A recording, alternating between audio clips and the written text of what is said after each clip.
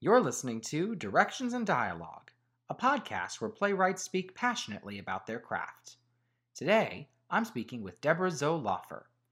Some of Deb's plays include The Last Schwartz, End Days, Out of Sterno, Leveling Up, and The Three Sisters of Weehawken.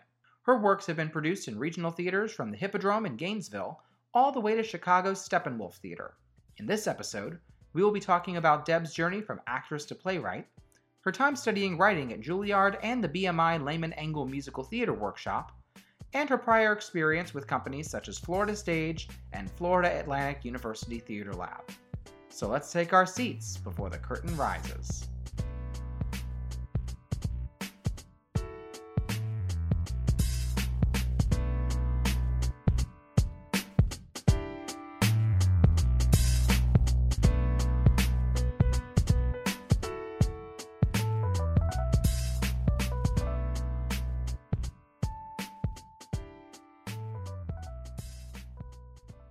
Today, I am here with Deborah Zoe Laufer, who is an internationally renowned playwright known for plays such as End Days, The Three Sisters of Weehawken, Out of Sterno, and Leveling Up. Her plays have been performed in off-Broadway theaters such as the Ensemble Studio Theater and regional theaters ranging from the Actors Theater of Louisville to the Hippodrome.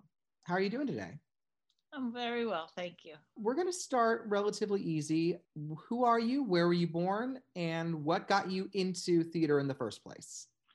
Well, I'm from upstate New York in the Catskills, and I was always interested in being an actress. Like a lot of little girls, I was dancing, but mostly I wanted to act. And there was nobody interested in acting in my high school, well, in my grade school either. My mother directed directed shows so that I could do them with the neighborhood kids. And by neighborhood, I mean, you could barely walk to anybody's house. I was in a really remote little area.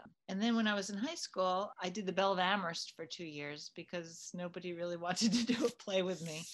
So I did a one-woman show for both junior and senior years, and I would do it anywhere that people let me. I did it in people's living rooms. I did it at the local college, in our high school, and at the Elks Club. You were involved with Stage Door Manor, is that correct?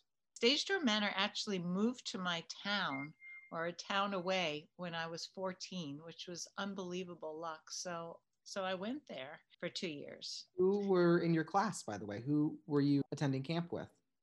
Jennifer Jason Leigh was there when I was there. I think John Cryer was after. You Really? know, they weren't famous when I was there. Right. And then I went to SUNY Purchase for acting. Was it the BFA program? It was. And I went to the city and acted for a long time, and had just written one play, one full-length play. A friend had moved out to Missoula, Montana, and said, send your play. There's a playwriting conference. And I did, and I got in. I had no idea what it was. We had just moved out to LA so I could act. And I went to this playwriting conference, and Marcia Norman was in charge of it. And it was remarkable. It just was thrilling. And she was the first person to tell me I was actually a playwright, which I did not know and would probably not have known if she didn't tell me. And a few days in, she invited me to Juilliard, which I would never have gotten in any other way. It was sort of just the luckiest turn of events of my life. Did you also study under Christopher Durang at Juilliard as well? Yeah, they were the co-teachers at Juilliard for many, many years. They've just handed it over to David Lindsay-Abaire and Tanya Barfield. So it's still in very good hands. But it was really a thrill to work with Marcia and Chris. If there were any words of advice from Marcia or Chris that you still apply to your creative process, what do you think those words are? What advice do you still take with you?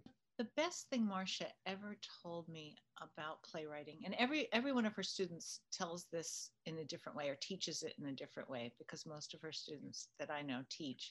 She had said, when you start a play, within the first 5 pages, you have to take a grappling hook and throw it up at the ceiling. And for the rest of the play, you're climbing toward that hook, because an audience, even if they're excited to see a play, they're all wondering when they get to go home. They're wondering, when will this ever end?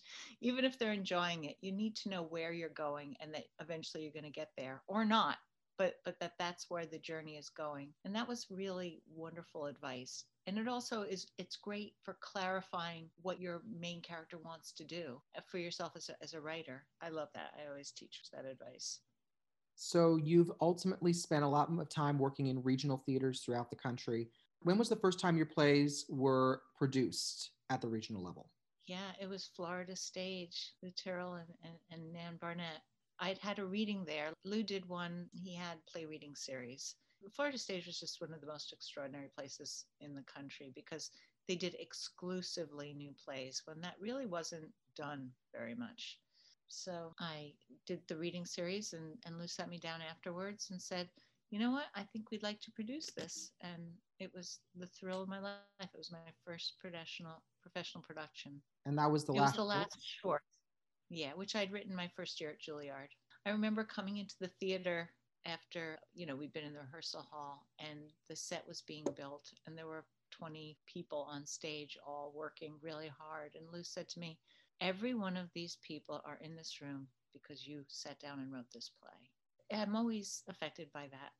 Whenever I go into a theater, that it takes so much to put a play on. It takes so many people, such hard work. And the idea that I thought of a story that I wanted to tell, and then there's so many people who are helping me tell it. I'm still moved by it every time. That's beautiful. That's a beautiful insight about the entire playwriting process and going from page to stage.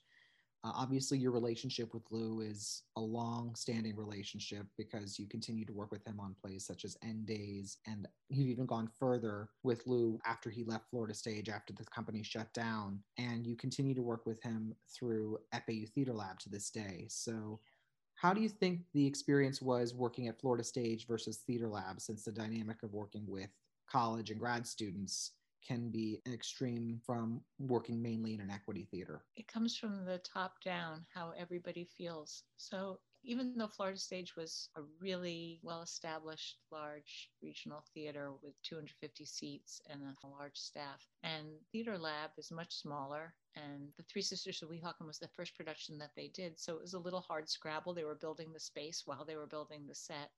There's still a very similar feeling because Lou always led with a lot of respect and love and making everybody feel valued. He brought that to Theater Lab, and now Matt Stabile is in charge there. Lou handed the reins over to him, and it's the same feeling. I feel very nurtured and nourished when I work there. I feel like I'm in good hands and that people will take maybe crazy ideas I have seriously. They're both really wonderful places to start new plays.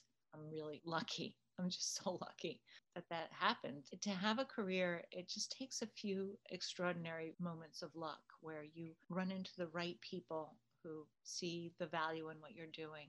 I always say what you long for as a playwright is a place that values you as a playwright and your voice rather than just the play of the moment. The Hippodrome, as you said, so they did 3 of my plays. There are a number of theaters around the country that have done 3 to 5 of my plays or more, actually. And that kind of relationship is what makes a career possible as a playwright, because you're really not going to make much money and you never know if the play you're writing is ever going to see the stage. So having that kind of relationship is everything. Absolutely. As your plays continue to be produced beyond Florida Stage, beyond Theater Lab, beyond these other companies where you do workshops and premieres, at what point do you feel like you are having to let your baby go out into the world? Were there moments where you felt like, okay, now that this play has been rewritten, now that it's been finalized, now that it's been workshopped and produced, at what point do you say, let's let this baby bird fly?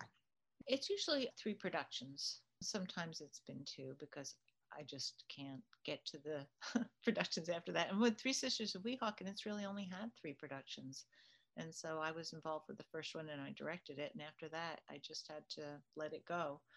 But it's really good to be involved in the first 3 productions before I have something published, because you really don't even know what your play is until you've seen 3 different groups of people interact with it, and you find out so much. It really is a collaborative sport, and you find out so much from what other people bring to your play. When Sirens was at the Humana Festival, they have an anthology, and so I had to have it published after that first production. And so now I go chasing after people who are doing it, saying, if you want to add this line or change this, now that I know the play better. So I still never let it go. What do you think the transition was like going from a company like Theater Lab or Florida Stage to the Humana Festival or Steppenwolf? other than the way the rest of the world sees those places, it's always pretty much the same. I mean, Steppenwolf was a dream my whole life. Since I was a kid, I knew about Steppenwolf. I would have very happily scrubbed their floors to be part of it. So, getting a production there was probably one of the thrills of my life. I just remember crying in the airport on the way home and calling my parents and going, "Thank you. I've had a really good life." And they did an extraordinary job. But really, every theater, it's all the people. Theaters are just a group of people who work there. I work a good deal at Cincinnati Playhouse in the Park, and these are all very, like, Florida and Cincinnati are very, very different parts of Of the country. course. I've had productions, a couple productions in Germany, and I just had a production in Budapest in Hungary a year ago, unbelievably. Which play But was it? it was The Last Schwartz, actually, and it was in Hungarian. And even though I don't speak the language, it was an extraordinary production, really a thrill. So, yeah, it's different because the people are different and different audiences laugh at different things or take away different things. There is a different culture depending on where you are. But making a play is always scary, it's always thrilling, and you always learn from the people who are part of it. Since you did say that you directed several of your works as a playwright, what do you think were the challenges that you faced directing, for example, Three Sisters of Weehawken, which I was very fortunate enough to see at Theater Lab? Well, the challenge of that was it was its first production. It was a new theater that hadn't actually been built before, and it was my first time directing. So I was unsure of really anything. There was a point where I had just thought there was going to be a wall to the theater, and I was trying to stage it. We were we were close to tech, and I finally said, "When are you going to put up that wall?" And they were like, "We weren't planning on putting up a wall." I was like, "Oh no, all my exits and entrances take place on that side of the stage." And they're like, "All right, we'll put up a wall." So I had a huge learning curve. The fact that Lou believed in me enough to let me do that with their first production was an act of great love and insanity. So that was unbelievably challenging. It's also kind of a challenging show because there's weird stuff that happens in that play.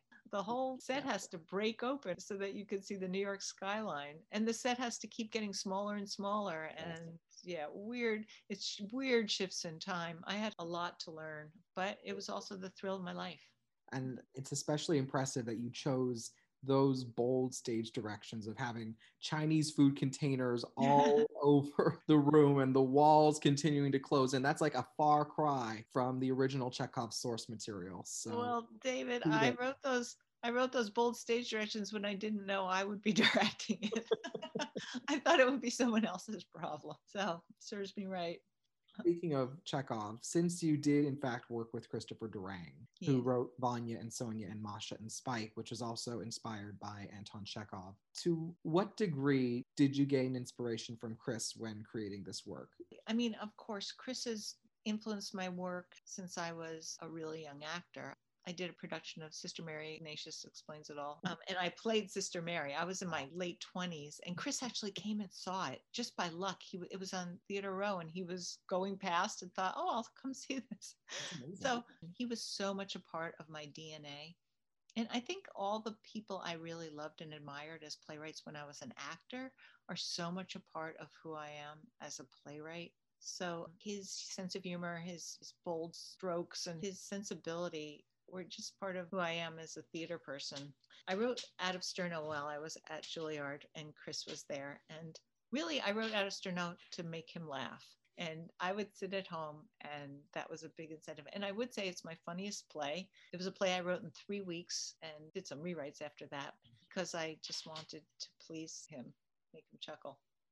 Since you did write that play in 3 weeks and you frequently draw inspiration from a lot of different sources, how do you obtain an idea for a play, such as the events following 9/11 in End Days? How much of it comes from personal experience? How much of it comes from following a particular exercise or idea? And how much of it is just spaghetti on the wall? Yeah, it's hard to believe, but when I set out to write End Days, it wasn't about 9/11. I had listened to a thing on NPR and it said that 40% of the country was evangelical.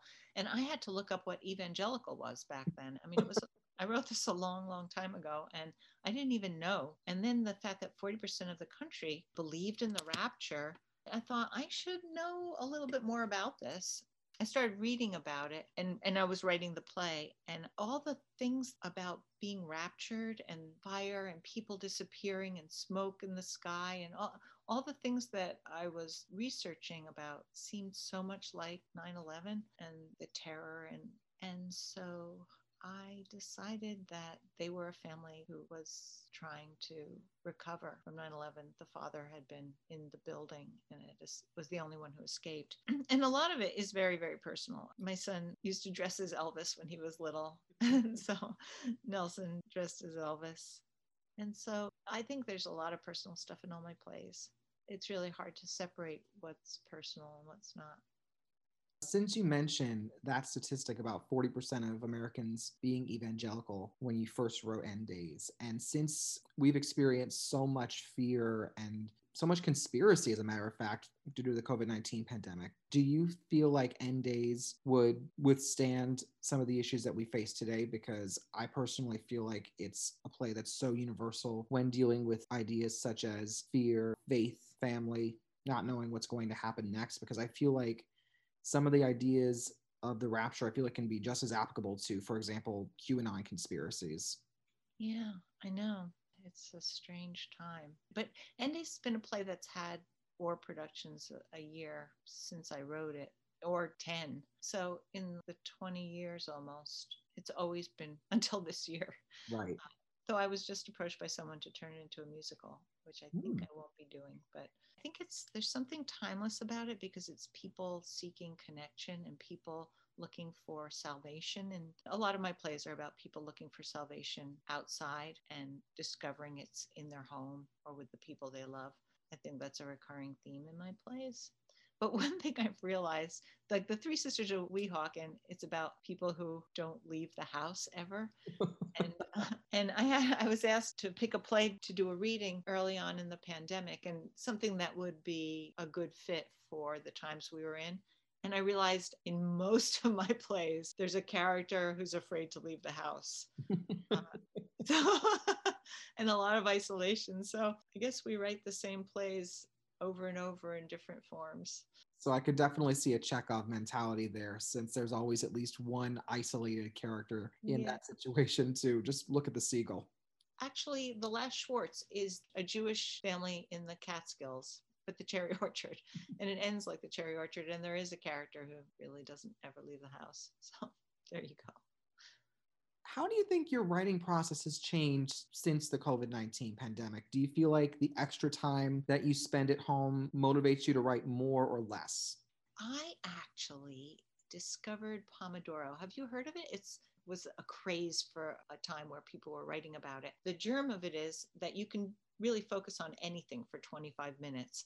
So you set a timer, and in Italy they don't have an egg timer, they have a tomato timer, so that's the Pomodoro. And you set the timer for 25 minutes, and then you just do that with great focus. You do that one thing, and then you take a break, and then you do it again. And I have a couple writer friends in one of my writers groups, and we've decided to meet every morning at 11 o'clock, and we write for 2 hours. We used to do 25 minutes. Now we do 55 minutes, take a 5 minute break and talk about what we're up to or stretch, and then another 55 minutes and then talk again. And I have written more in this past year than I think I've ever written in my life. I've written every day for the first time in my life. I think I missed 2 days, and it was for like doctor's appointments or something. It's really changed my life. I wrote a musical this year, which I workshopped at FAU. I'm writing a movie with a friend. I've written a bunch of short plays. I adapted Leveling Up to work as a Zoom play. It's been really, really productive time. Because of that, I recommend Pomodoro to anybody who It's has trouble focusing like I do. That's funny that you mentioned that, because one of my best friends is getting her master's in speech therapy, and she's learning some really complicated material, and she's using Pomodoro for studying. So this is like total deja vu at this point. Yeah, people use it for cleaning the house. It seems daunting, but if you say 25 minutes, anybody could do 25 minutes. Going back to doing virtual work during the pandemic, do you think your experience working with actors or directors via Zoom has any kind of difference from working live? Because when you're workshopping, that organic connection, do you feel something similar online? It's so hard. It's really hard. I'm dying to be back in a rehearsal room, especially as a writer. The stuff I learn about my work is not just what happens in the rehearsal time. It's the little questions or comments that happen in between rehearsal. It's the little comments that people make in passing, or the one-on-one or small group conversations that I learn what people are feeling or thinking, or somebody will say something that will trigger a new idea. I just miss it so much. Everything is so public on Zoom. And some actors are they're very self-conscious to make a comment in front of the whole group. Well, if it were a very small rehearsal and you were just working on your scene and there weren't people watching, I think it would be less vulnerable. And people can't talk at the same time. It's awkward. I just miss being in a rehearsal room terribly. There's no making up for that. It's better than nothing, but it Right. sure isn't as good. Are there any exercises that you use to develop, for example, your short plays? Is there anything that you have done within those 25 minutes in the Pomodoro? The way I start writing a play is with a big question. I found that focuses me the most. And then I research and then I find the people to populate my story. And then I have to fall in love with those people. And then I have to make sure that every scene in the play addresses one of the questions bothering me. So that's how I get into it. I don't know if that answers your question really. I mean, there are wonderful books of writing prompts and exercises. God, what is the one I love? I love Jeff Sweets. He's a friend of mine. I love his book. There's a really phenomenal one that I know. If you look up Liz Engelman, you'll find it. It's my favorite, actually. And I use some of Marcia's. So I do a lot of her exercises. And this year I've spent largely doing lyrics for the first, well, no, I went to BMI, so I did study lyrics, but finally finishing a musical. So that's a very different set of chops. How do you feel being a lyricist contrasts from being a playwright? Oh, it's so focused. It's like doing a puzzle. And I love doing puzzles, word puzzles and crosswords and stuff. You know what? It's most like I did stand up for a couple of years. And I was never a very good stand up. I didn't work it long enough to get to a point where I could say what I wanted to say within the confines of setup and punch.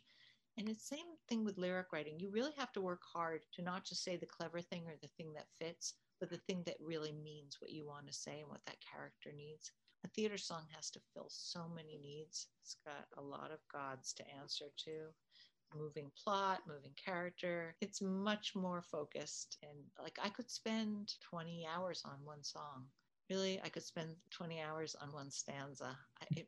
I'm slow at it, and it takes that kind of focus to get something you really like. And on top of it, you also have to have possibly a rhyme scheme depending on the piece, unless you're maybe Jason Robert Brown. No, I'm rhymey, and I want the new, fresh rhyme if I can find it. And can't have the same rhyme twice in a show. And Right. there's a lot of rules. BMI had a lot of very strict rules, which it's good to bend every once in a while, but it's a good basis. What do you think was your favorite challenge at BMI as a lyricist? Like, what was your favorite exercise that you did there? Oh, we did. We had a lot of phenomenal exercises. The great thing about BMI is that people have been doing it for years and years and years. So you can look at somebody who did it like 40 years ago, and they all did the Blanche Dubois exercise. Everybody's like, "What did you do for your Blanche Dubois thing?" And you write like it's a specific place in the play, and you write a song for Blanche, and it is so amazing to hear what different people come up with. It's very funny that you mentioned that because I was actually writing a lyric from another Tennessee Williams play, Glass Menagerie. I actually based an entire song off of Laura Wingfield's I Was Going Out monologue. Oh, how great. And I was even imagining the melody. There was even like a reference to Meet Me in St. Louis in the melody. And I'm thinking, so how can you possibly take something as internalized and almost vulnerable and turn it into a lyric that is not only hummable, singable, but at the same time still conveys plot and character? That's the question. Yeah, that was one that I actually liked. I had a wonderful composer I was working with, Benjamin Velez. I was lucky that he was my partner on that. His music is so gorgeous. It really was evocative for me. And I've been working with Dan Green for the last couple of years. We also wrote another show, and he's a phenomenal composer. The give and take, it always There's so many rules to writing lyrics that I could be shut down pretty easily, but having a composer who makes me feel excited to go back in and find the next thing, or who will bend stuff a little bit to make what I'm doing fit, and the give and take is really exciting. I don't remember what you asked. I just went off on my own. During the pandemic, you've also spent a lot of time learning how to draw, and I actually have seen some of your self-portraits on Facebook. What inspired you to find this alternative creative outlet during these times? I always drew. It's funny when you go to school, like especially if you go and study something like acting, then you become very singularly focused. And I put my drawing aside for a long time. Also, just setting up paints and everything, especially like if you're in a New York City apartment, that's not going to happen. And then my brother got an iPad, and he's an amazing artist. He's actually a radiologist during the day, or during the night, actually. But he's one of my favorite artists. I have his work all over my house, and he had stopped doing any artwork, but it's so easy on the iPad, and you can make mistakes, which I make all the time. You can cut and paste and move things around. So I was watching all the work he was doing and loving it. I got myself an iPencil, and it's just the most fun I've had in years. I mean, time goes by. I can spend 5 hours and then look up and think it was half an hour and it's 5. It's just so engrossing. I also love being an amateur. Writing, there's always the thought, I always hear a critic somewhere in my head, oh, if this ever makes it out into the world, what are people going to say about it? But with my artwork, it's just mine. I have no fantasy about being a professional. So it's just fun. It's just for joy. That's really great. I would love to find that kind of freedom in my writing again. Well, I greatly appreciate you speaking with me today. This has been a wonderful experience. If you read plays, I encourage you to read some of the works of Deborah Zoe Laufer. Her works are published on Samuel French and Dramatist Play Service and are readily available online. Thank you, David. It was wonderful talking to you. Thank you very much.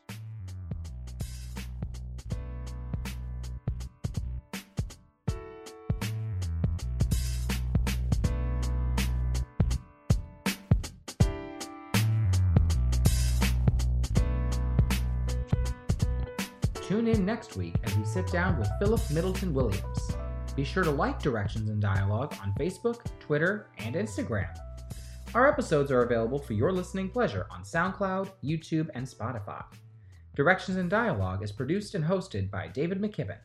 Music by Twin Musicom.